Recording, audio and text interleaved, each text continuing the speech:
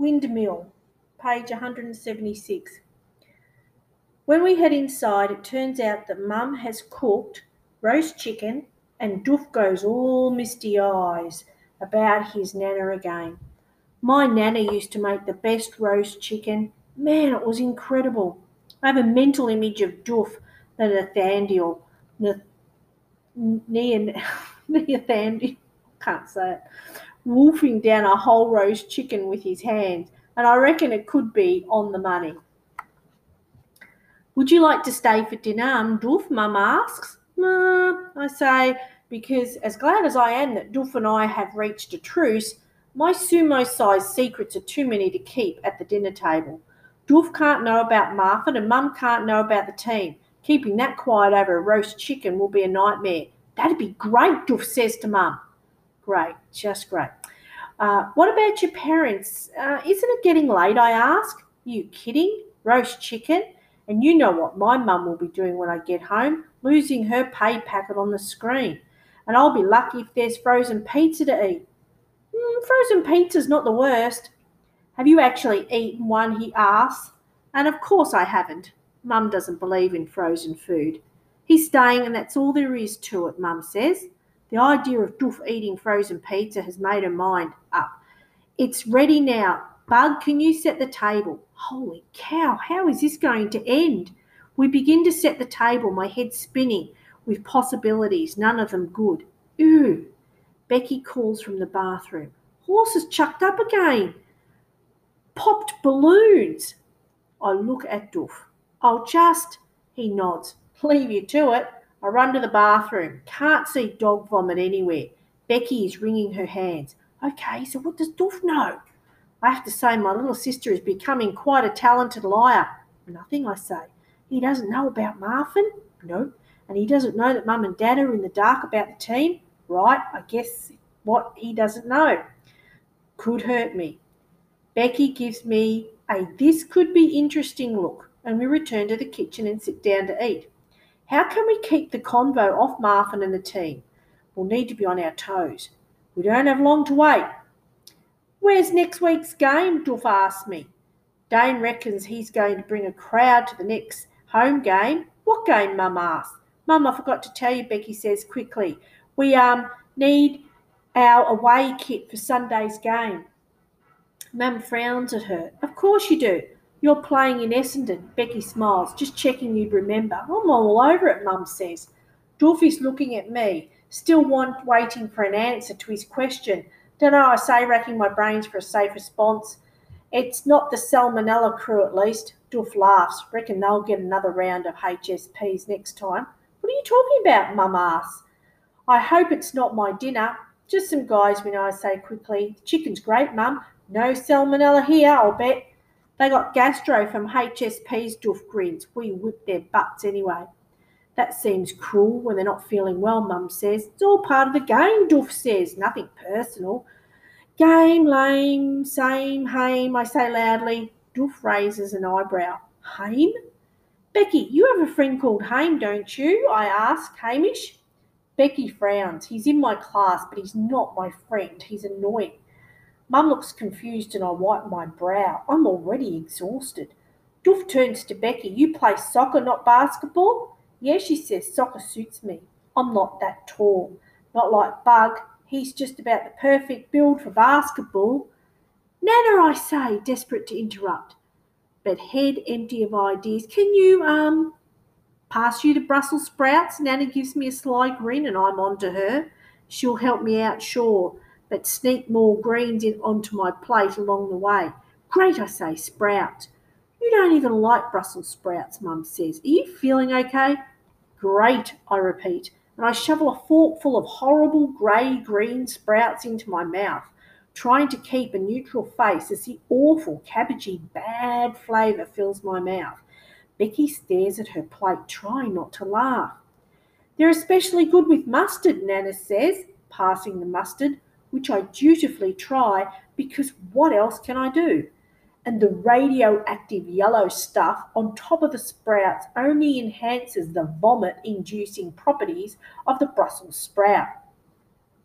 Just when I'm thinking I need an emergency trip to the bathroom, Dad arrives home, all suited up, his face weary. How did it go? Mum asks. He nods. Okay. He says hi to Doof and we sit down. There's a letter for you, Mum says. Dad goes to the bench and opens the letter. He looks irritated and glances at Mum. Did you ask him to write this? Mum nods, her eyes pleading. Just in case, Bern. Dad looks across. Bloody Marfin. Has to dominate every single... Look, I say, pointing at the window. Was that a Martian? Ooh, Nana says, leaping up from the table. A Martian sighting. How interesting. I can't tell if Nana is helping my case or if she really thinks I saw a Martian. But I need all the support I can get now. Doof peers at the darkness. I can't see anything. Flickering green lights, I say. Probably just a plane, Doof says. He's looking at me strangely, like that Brussels sprout indigestion has damaged my brain. Everyone stares at the sky, which is black with not a hint of green lights, and then back at me. 3 Brussels sprouts look mockingly at me from my plate. Dad's still frowning. Cross, I guess, about the Marfin letter. But Dad, I want to say, this is the letter that explains your eye problem and why you weren't at work. It could stop you going to jail. Surely that is more important than keeping Marfin quiet. But I can't say any of that, not with Doof at the table frowning, downing half a roast chicken. I promised myself I will talk to Dad about it later. Mum leans across to him. If you can just get them to understand what was happening to you that day. Becky jumps up. Dad, have you seen Nana and me do the Charleston? You got to watch, Dad. She and Nana jump up in their matching caftans and do the demented duck dance, and something about their stick legs and goofy smiles make us all laugh. I think it will do Dad good. Did you try out for the musical too, Doof? Mum asks. Crap, not the musical. Doof chokes on his chicken drumstick. Huh? No way. He turns to me, his face confused. Did you? Why? It clashes with training. That was a really good dance, Becky, I say desperately. And Mum, this chicken is fantastic. Best ever.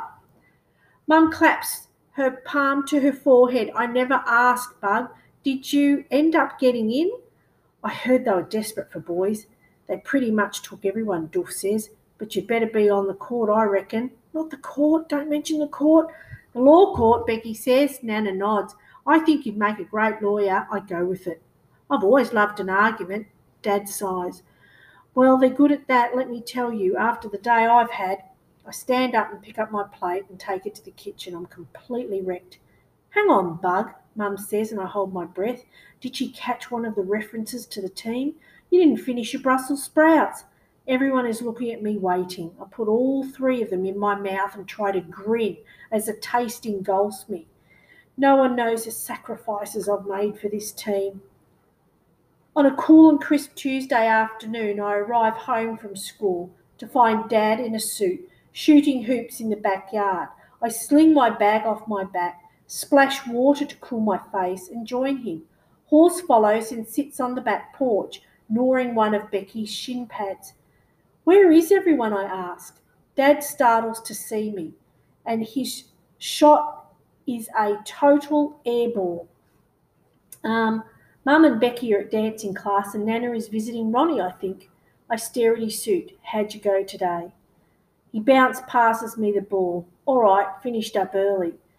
Did you give him the letter? He shakes his head. I lay up. You know, Marfin and everything, it sucks, right? Well, it's not that bad, I mean. We're not sick or anything. No, I mean, who wants to have a syndrome? Dad collects the ball and shoots. No one, I guess. It doesn't have to define you, though. You're still you. I feel like we're at cross purposes, angry fish, as Becky would say. What was it like for you to find out you had it? Dad sighs. Hard to say. There was so much going on, Bug, having it too, then everything. He breaks off. Tell you the truth, I don't think about it. Subtlety isn't working. Dad, can I ask you something? Sure. Are you not telling the inquest about Marfin because you don't want to make excuses for what happened to Andy or because you're ashamed? My words come out thick and fast and linger in the air. Dad holds the ball in his hands, blinking. The hoop stands quiet and ready. The magnolia branches are bare.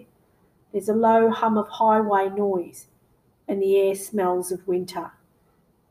Dad does a slow layup. Not bad for a man in a suit. I collect the ball. Reason I'm asking is just that if I were the coroner guy, I'd want to know why you weren't there that day. Please, Dad.